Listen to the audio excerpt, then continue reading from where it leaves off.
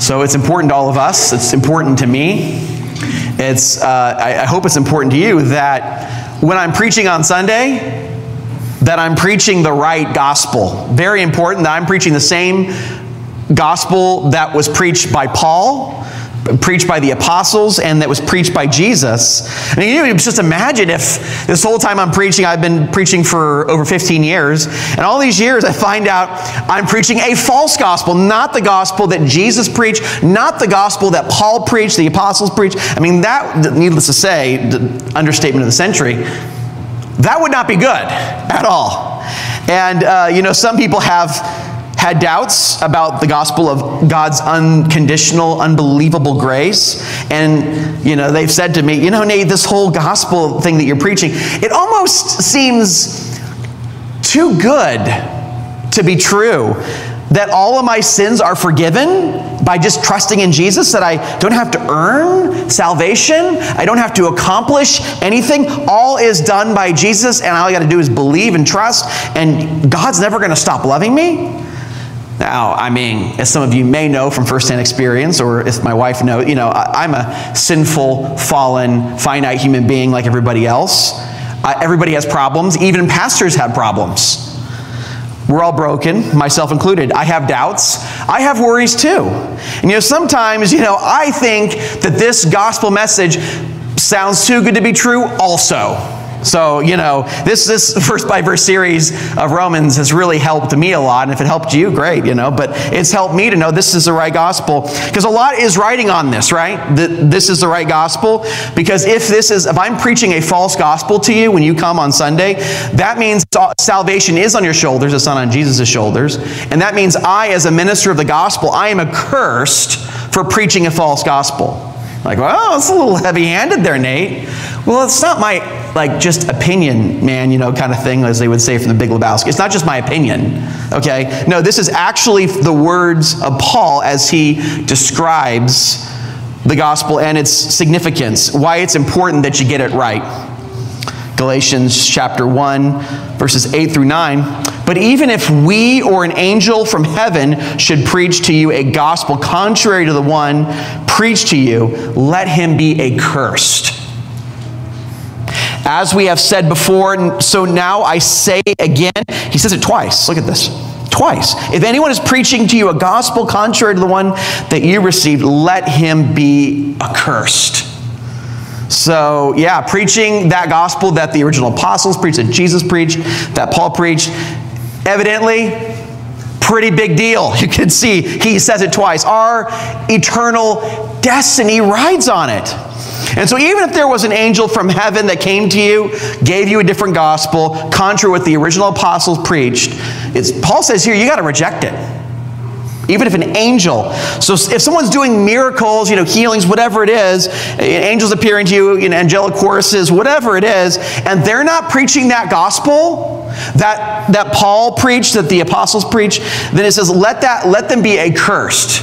The Greek there is, accursed. You think, okay, what does that mean? Well, the Greek just means let them be damned to hell. Pretty intense, right? You're like, oh my goodness. So whether I or anyone else is preaching a different gospel, it is a huge, huge deal. It is huge because it has eternal significance. People want to make sure they get the right doctor for whatever. You wouldn't go to somebody who has not credentialed to do heart surgery on you.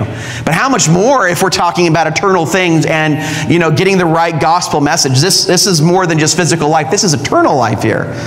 So, yeah, we know that I would say I know this gospel is true. This gospel is the right gospel, the gospel of God's unchanging, loving grace apart from any works. But something I get, and this actually comforts me, something I get is I get this objection after I preach. Sometimes I'm going out to lunch with somebody or I meet somebody afterwards. Or sometimes it just literally happens right after I'm preaching a sermon. Someone will come up to me afterwards and ask me a question about this gospel. And it kind of comforts me. And you're going to be confused, but I'll explain why. They come up to me and say, so Nate, if what you're preaching is true about God's unconditional grace, love, and mercy towards us, then you're giving people a free pass to sin. That means they can just sin all they want. I can act immoral, wicked, I can lie, cheat, steal, whatever I want to do, have an affair, whatever people, the bad things people do. And you know what? It doesn't matter what I do. Because at the end of the day, God's still going to forgive me no matter what. That's what you're saying. And you might think this is, kind of weird on my part. When I hear that, it actually validates to me that I'm preaching the correct gospel. It kind of comforts me. You're like, Nate, how in the world is that proof that you're preaching the right gospel? Well, the reason is, as we'll see in our text, that is the very same objection that the Apostle Paul got. That objection that, if God's grace is unlimited, that means I can just sin all I want. That's exactly what Paul got, and that's what the apostles got, and this is an objection. But the flip side is true, that if this gospel preaching is true, and say someone's preaching a different gospel, the false gospel, it's a false gospel if that objection could never generate. If after someone hearing you preach the gospel could never say, well, that means I can sin all I want, then that's not the gospel. That's a false gospel. That's how you can know what is the right gospel and what is the wrong gospel. And so we're going to see this more deeply as we go through our verse-by-verse study of Romans 5:20. And we're going to kind of go into Romans 6 all the way to verse 2. So looking at Romans 5:20, now the law came in to increase trespass, increase sin. Trespass is sin.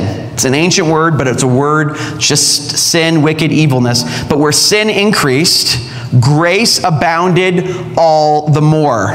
So what's interesting, and this is counterintuitive, but what Paul's point is, and he stresses this, and it's stressed all throughout the Bible, but laws do not make people good in and of themselves. They do not. And it says it here. It says when you put a written law into effect here, when you have it written down on stone tablets or whatever it is, it actually makes people not better, but worse. It increases sin. So the written law of God makes us want to rebel more. That's why we give the illustration of the wet paint sign that illustrates this so well, is that no one goes into a building, like I said the Sunday before that, before Easter, no one goes into a building touching walls.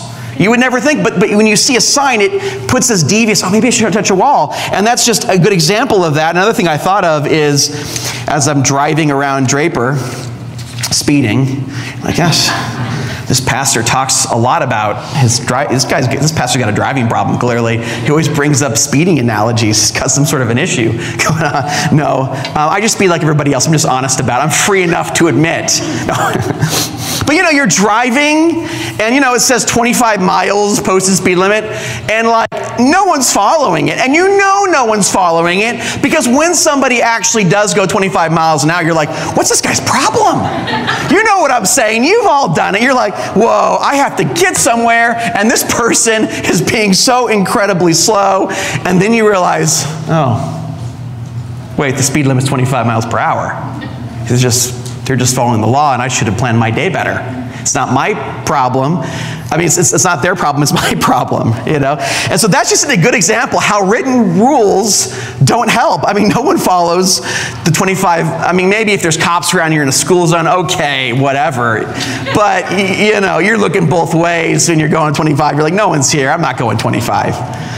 And so that's an example. Yeah, the law does not change people, and this is in the Bible over and over and over again. Romans 7:5, it says, for while we were living in the flesh, our sinful passions aroused by the law. Doesn't make us good, it arouses us. It's aroused by our sinful passions. We're at work in our members to bear fruit for death.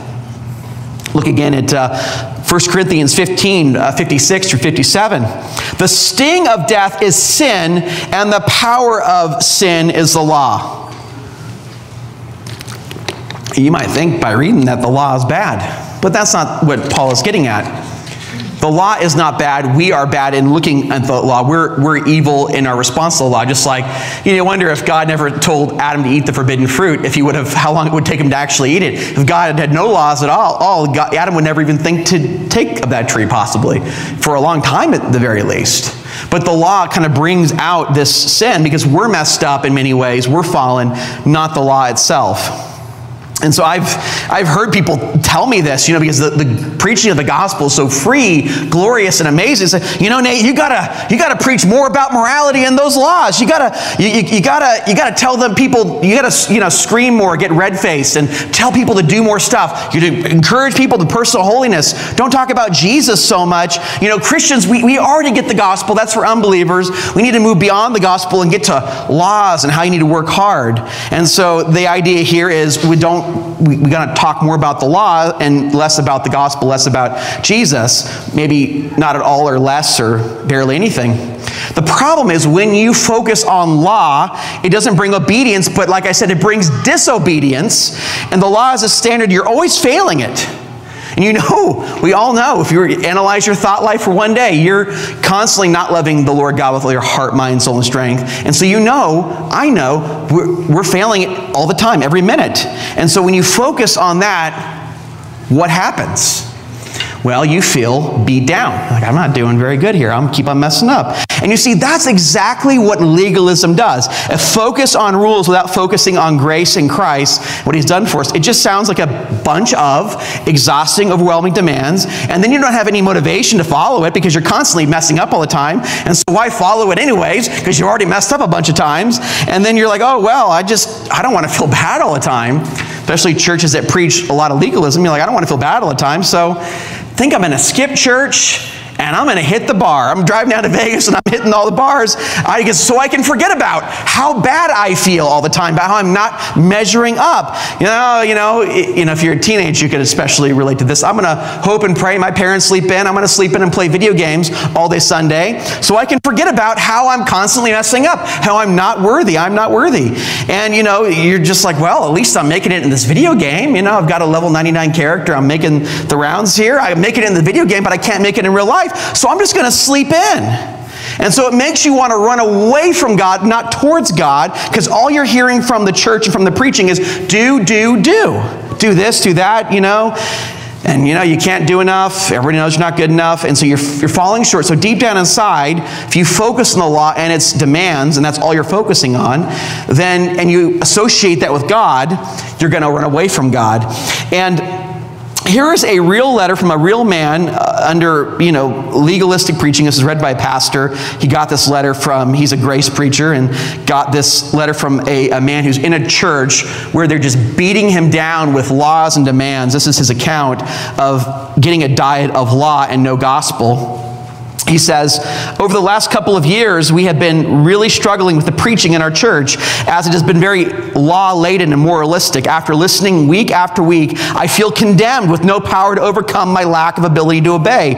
Over the last several months, I have found myself very spiritually depressed, to the point where I have no desire to even attend church. If you get the very legalistic thing, you don't want to attend church. It's just depressing. Pastors are so concerned about someone preaching too much grace, as if that were possible, because they wrongly believe that type of preaching leads to less devotion and loyalty to God. But I can testify that the opposite is actually true, that when only the law is preached, it leads to the realization that I can't follow it, so I might as well as quit trying. At least that is what happened to me. And so, if you think that you need to move beyond the gospel, we move deeper and deeper into the gospel, into God's grace. When we get law, we want to run away from God. We don't want to serve God. And thankfully, as we read our text this morning, we can see Paul is at his fundamental core a preacher of grace and mercy of what Jesus has done to us. He's not writing to atheists or agnostics or unbelievers. He's writing to Christians in the book of Romans. And so we see how a focus on grace is important for Christian growth and running to God, not running away from him. Looking at verses 20 and 21, we see this, that the law came in to increase the trespass, but where sin increased, grace abounded all the more. We're going on to verse 21. So that sin reigned in death through Adam, we know that from Romans 5. Grace also might reign through righteousness, through the righteousness of Jesus, leading to eternal life through Jesus Christ our Lord. So Jesus cancels out the sin and condemnation that Adam brings by his perfect obedience and righteousness and his grace. So you've read this right. If you're reading it carefully, you read this right. It says that no matter how many sins you've committed, God's grace goes beyond that. God's grace matches it and then some. As a Christian contemporary song I hear on K-Love, grace that is greater than all our sin. Well, that's not just like a word in a song that some Christian believes. This is rooted foundationally in God's word. That this is true, that grace is greater than all your sins. And that means that when your sin stretches to the mountains, God's grace stretches beyond to the skies. By trusting in Jesus this morning and everything He's done for you, everything you've done wrong, past, present, and future, everything that you've ever done that you think is so horrible that it could never be forgiven, that it could never be washed away, what the Bible is saying this morning is that God's grace is greater than all of that sin. So even when you fail again and you mess up over and over and over again, God's grace will never outrun for you. It'll keep on going and going. When you exhaust one supply of grace, another there is right there waiting for you. God's grace is unlosable, inexhaustible. You cannot out-sin the coverage of God's grace. Now, when you hear that, the first thing you think and what all people think is, well, goodness gracious, I'm going to party it up, you know? I don't like my neighbor. I'm going to start slashing his tires. Oh, that's oddly specific. I'm just kidding. You don't think that, right? Don't slash your neighbor's tires. That's not good. No. Like, wow, this pastor's got problems talking about speeding and slashing neighbor's tires. What's wrong with this church? No, I mean, you know, people have bad thoughts, right? And you're like, well, I don't really need to control anything I do anymore, you know? Let that sucker loose. I can just do whatever I want, you know? Yell at people on the road, you know. Another car illustration. So, you know, I mean, you know, just let it all loose. If it's just inexhaustible, Nate, if I can't lose my salvation, if God's grace is always there for me, I'm just going to act up and then just sin it up, basically. And so, but that is precisely the objection that Paul gets here in Romans 6:1-2. What shall we say then? Are we to continue in sin that grace may abound? By no means. How can we who died to sin still live in it? So he's answering this objection that I've gotten numerous times, that if you are saved by grace and faith alone, all is already finished and you can do whatever you want. And this is a comfort to me, because this is how you know you're getting the right gospel this morning. This is how you know that I am preaching the true gospel, is because when I preach it, you're going to have that thought in your mind. I love the way that Dr. Martin Lloyd-Jones puts it. He puts it very well. It's a longer quote, so we won't have it on the screen. But this is what he says about how you can determine between the true preaching of the gospel and a false gospel. First of all, let me make a comment, to me, a very important, vital comment. The true preaching of the gospel of salvation by grace alone always leads to the possibility of this charge being brought against it. There is no better test as to whether a man is really preaching the New Testament gospel of salvation than this. That some people might misunderstand it and misinterpret it to mean that it really amounts to this, that because you are saved by grace alone, it doesn't matter at all what you do. You can go on sinning as much as you like, because it'll all be rebounded and redone, all the more glory of God to more grace and mercy. If my preaching and presentation of the gospel of salvation does not expose it to that misunderstanding, then it is not the gospel. And he goes on to explore the differences there of how you know a true gospel versus a false one. Because, you know, if someone says, hey, you all have to be really good. Don't argue with your wife. Don't think bad thoughts and jealous thoughts about people that you don't like. Don't, be good all the time, thought, word, and deed. Be perfect. Strive really hard. You guys got to be worthy enough to make it in. Be really good little girls and boys out there, kind of thing. Be good enough and smart enough, and doggone it, people better like you to get into the highest, just getting good with God here. When people say stuff like that, you never think, oh, well, let's go down to Vegas and sin it up. You would never, ever have that thought. You'd think like, I got to start working pretty hard now. I'm not measuring up. I mean, this is kind of depressing about how bad I am. I don't act that way. And so you don't think, okay, well, let's drink and dance and go with the girls that do kind of thing. You never have that thought. You think, I better be so good and so perfect and so wonderful and so unbelievable to God. And you would never get the idea, just sin it up all you want. And so that's every legalistic teaching, is you would never form this thing that you can sin all you want, that God's grace may abound. But you would get that when you actually hear the real McCoy, when you actually hear the gospel. And I love the way that Martin Lloyd-Jones goes on to explain how you can tell it's a false gospel. If a man preaches justification by works, by striving, doing, and achieving, no one would ever raise this question. If a man's preaching is, if you want to be a Christian and if you want to go to heaven, you must stop committing sins. You must take up good works. And if you do so regularly and constantly and do not fail to keep at it, you will make yourself a Christian. You will reconcile yourself to God and you will go to heaven.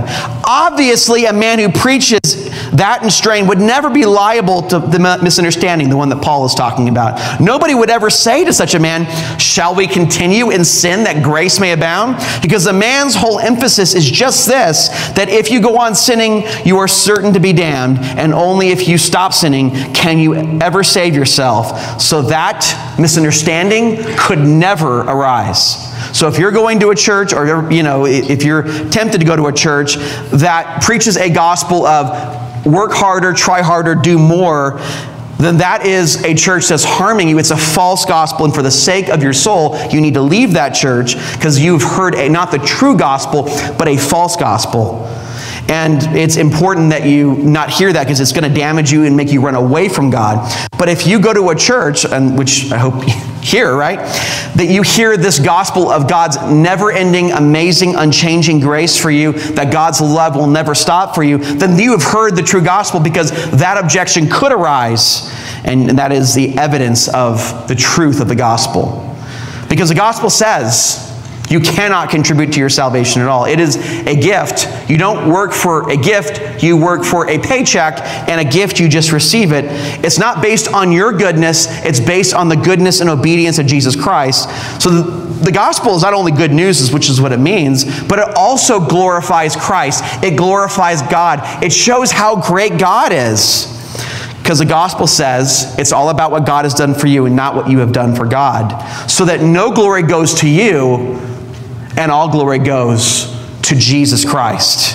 And that is why the gospel is not only so important and beautiful, but it's vital, because it shows it's all about Jesus, not about us. The glory goes to God and not to us. And I love the way that the Protestant reformer Martin Luther talks about his defense of salvation by grace and faith alone, and how this gospel message brings and magnifies God's greatness, magnifies the glory of God. He says this in his commentary on the Epistle to the Galatians. When I first took over the defense of the gospel, I remember what Dr. Stuppitt said to me, and this is one of his colleagues. I like it well, he said, that the doctrine which you proclaim gives glory to God alone and none to man. For never can too much glory, goodness, mercy be ascribed unto God. These words of the worthy doctor comforted me and confirmed to me the gospel is true, because it deprives men of all glory, wisdom, righteousness, and turns over the honor to the Creator alone. It is safer to attribute too much glory unto God than unto man. So whether it were the angel, if it were the Michael the archangel, Gabriel, whatever, proclaims a different gospel, and it's a man-centered, achieve gospel, is centered on man and his achievement rather than Christ's achievement, then you know by the substance of it that it is a false gospel, because it is detracting from the glory of Jesus Christ and magnifying man. And obviously a gospel that detracts from the glory of Jesus is from the enemy. It's from Satan. It's not from God. Because what does Satan want to do? Satan wants to detract from the glory of God, from the glory of Jesus Christ. And so any gospel that says, you got to do this, you got to do that, you got to work really hard to get yourself into heaven, that's giving glory to man, and it's detracting from the glory of God. So it could never be, were from me or anybody or even the apostle or Gabriel, it doesn't matter. It's a false gospel by its very substance, because the gospel in its nature and the way that it is magnifies and exalts the glory of Jesus Christ and Christ alone. And so this is how we know the difference between a man-centered gospel and a God-centered gospel. Man-centered gospel, all on your shoulders. God-centered gospel, it's all on God and Christ and His shoulders for you. Now, the objection that you can sin all you want. Paul doesn't agree with it. It's just something that comes up as an objection, but actually the gospel transforms us. So he goes on to say in verse 2, by no means. How can we who died to sin still live in it? Now, Paul's denying the objection that grace makes you bad, basically.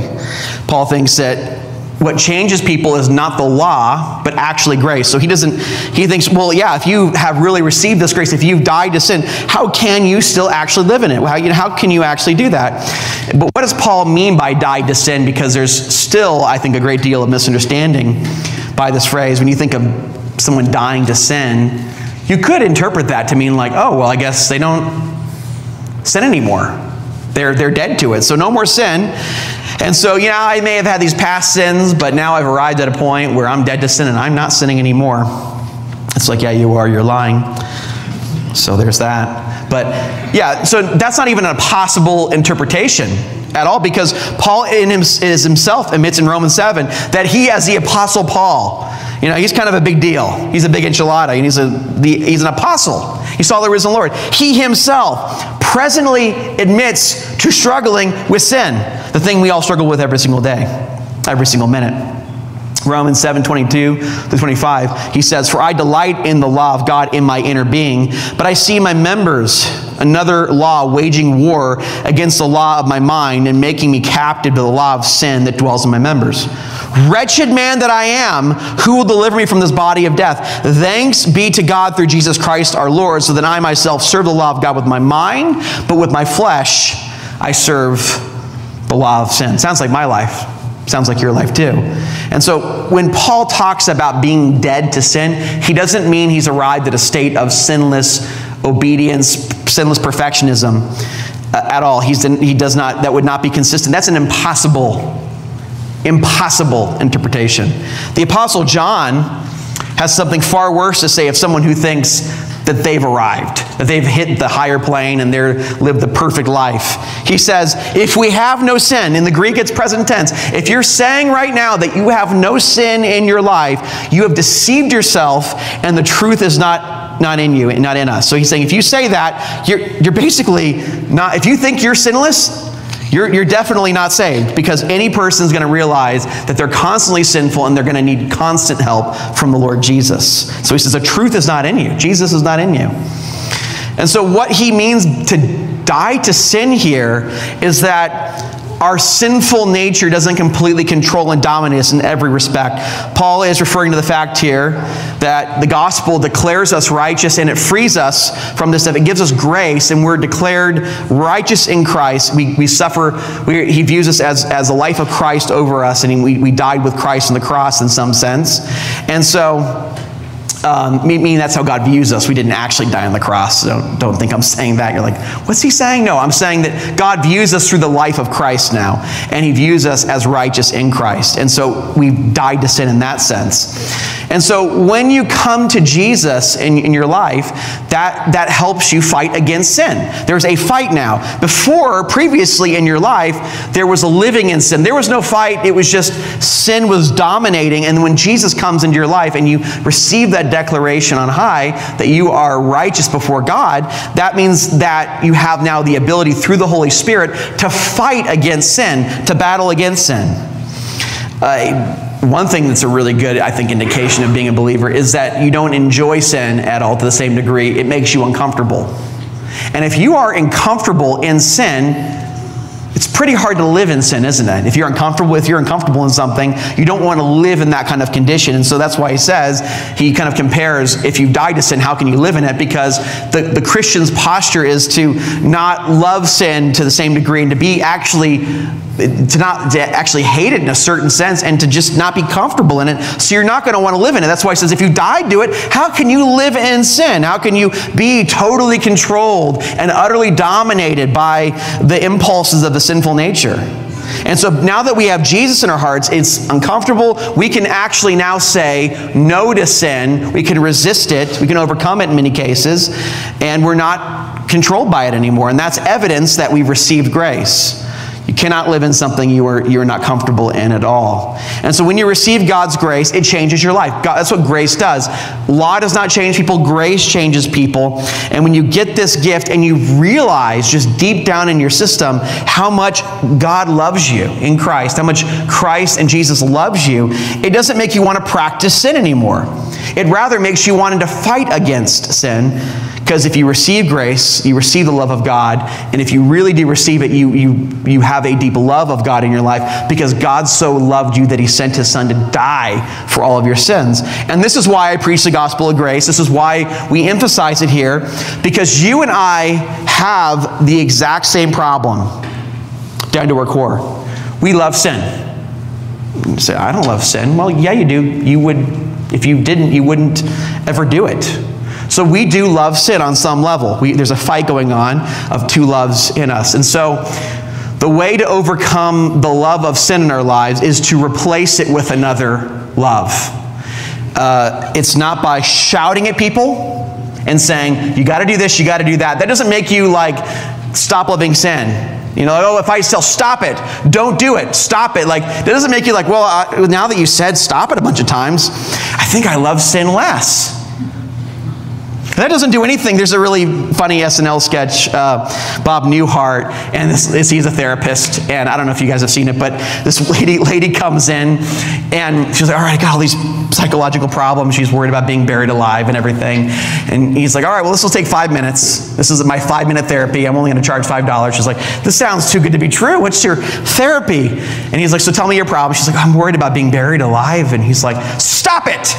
You know? Just don't do that. She's like, well, but my child, my past. No, we don't go there. Just stop talking about it. Stop it.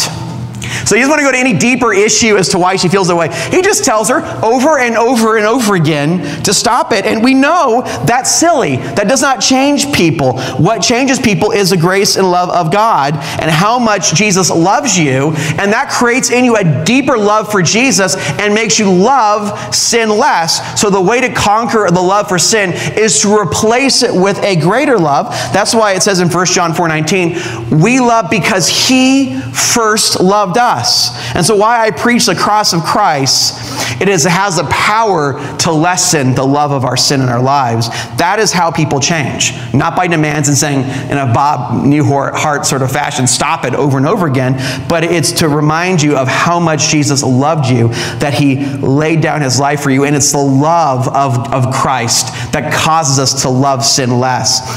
An example of hating the speeding limit, for instance, we don't want to follow the rules, but if I'm in the neighborhood, my own neighborhood, and I see a sign of 25 speeding limit there in my neighborhood, I'm going to follow that law because I don't want to run over my kids. I love my kids, and they're running all over the place, running outside. They're hard to keep track of sometimes. You know how it is with little kids. And so I'm going to follow the speed limit. I might even go 5 miles lower than 25 because I love my kids. Not because I love the rules in and of themselves, but I love my kids. And when we realize the love that Jesus has for us, that utterly transforms us, changes our life. One more example. Who's here seen Saving Private Ryan? Okay, you get older and you lose track of movies, and you're like, does anybody even see that movie? I think it's like regarded as a classic. In the movie Saving Private Ryan, they're trying to save Private Ryan, and they all sacrifice their lives for him because all of his other siblings have died, and they want to get him back to his family because they've lost all their other sons in the war, if you recall the story. And so this band of soldiers led by Tom Hanks, basically they sacrifice their entire lives for Private Ryan. And the sacrifice doesn't make him immoral. It was Tom Hanks is dying. He's saying, live a good life. We've sacrificed our lives for you. Live this good life. And as an older man, he comes to the grave of this soldier that sacrificed his life. He didn't want to make him immoral or live a bad life. The sacrifice, what it did is rather he says to his wife, weeping, tell me I've been a good man. Tell me I've lived a good life. Because of the men's sacrifice. And so the gospel is far greater than that because God in Christ sacrificed his life, laid down his life for you. And so when you realize the weight of that sacrifice, you don't want to sin it up. You want to be like the man in Saving Private Ryan saying, tell me I've lived a good life. Tell me I've been a good man. It transforms us. That's what grace does. And if you haven't this morning, receive the grace of Jesus, for his grace is greater than all your sins. Let's pray.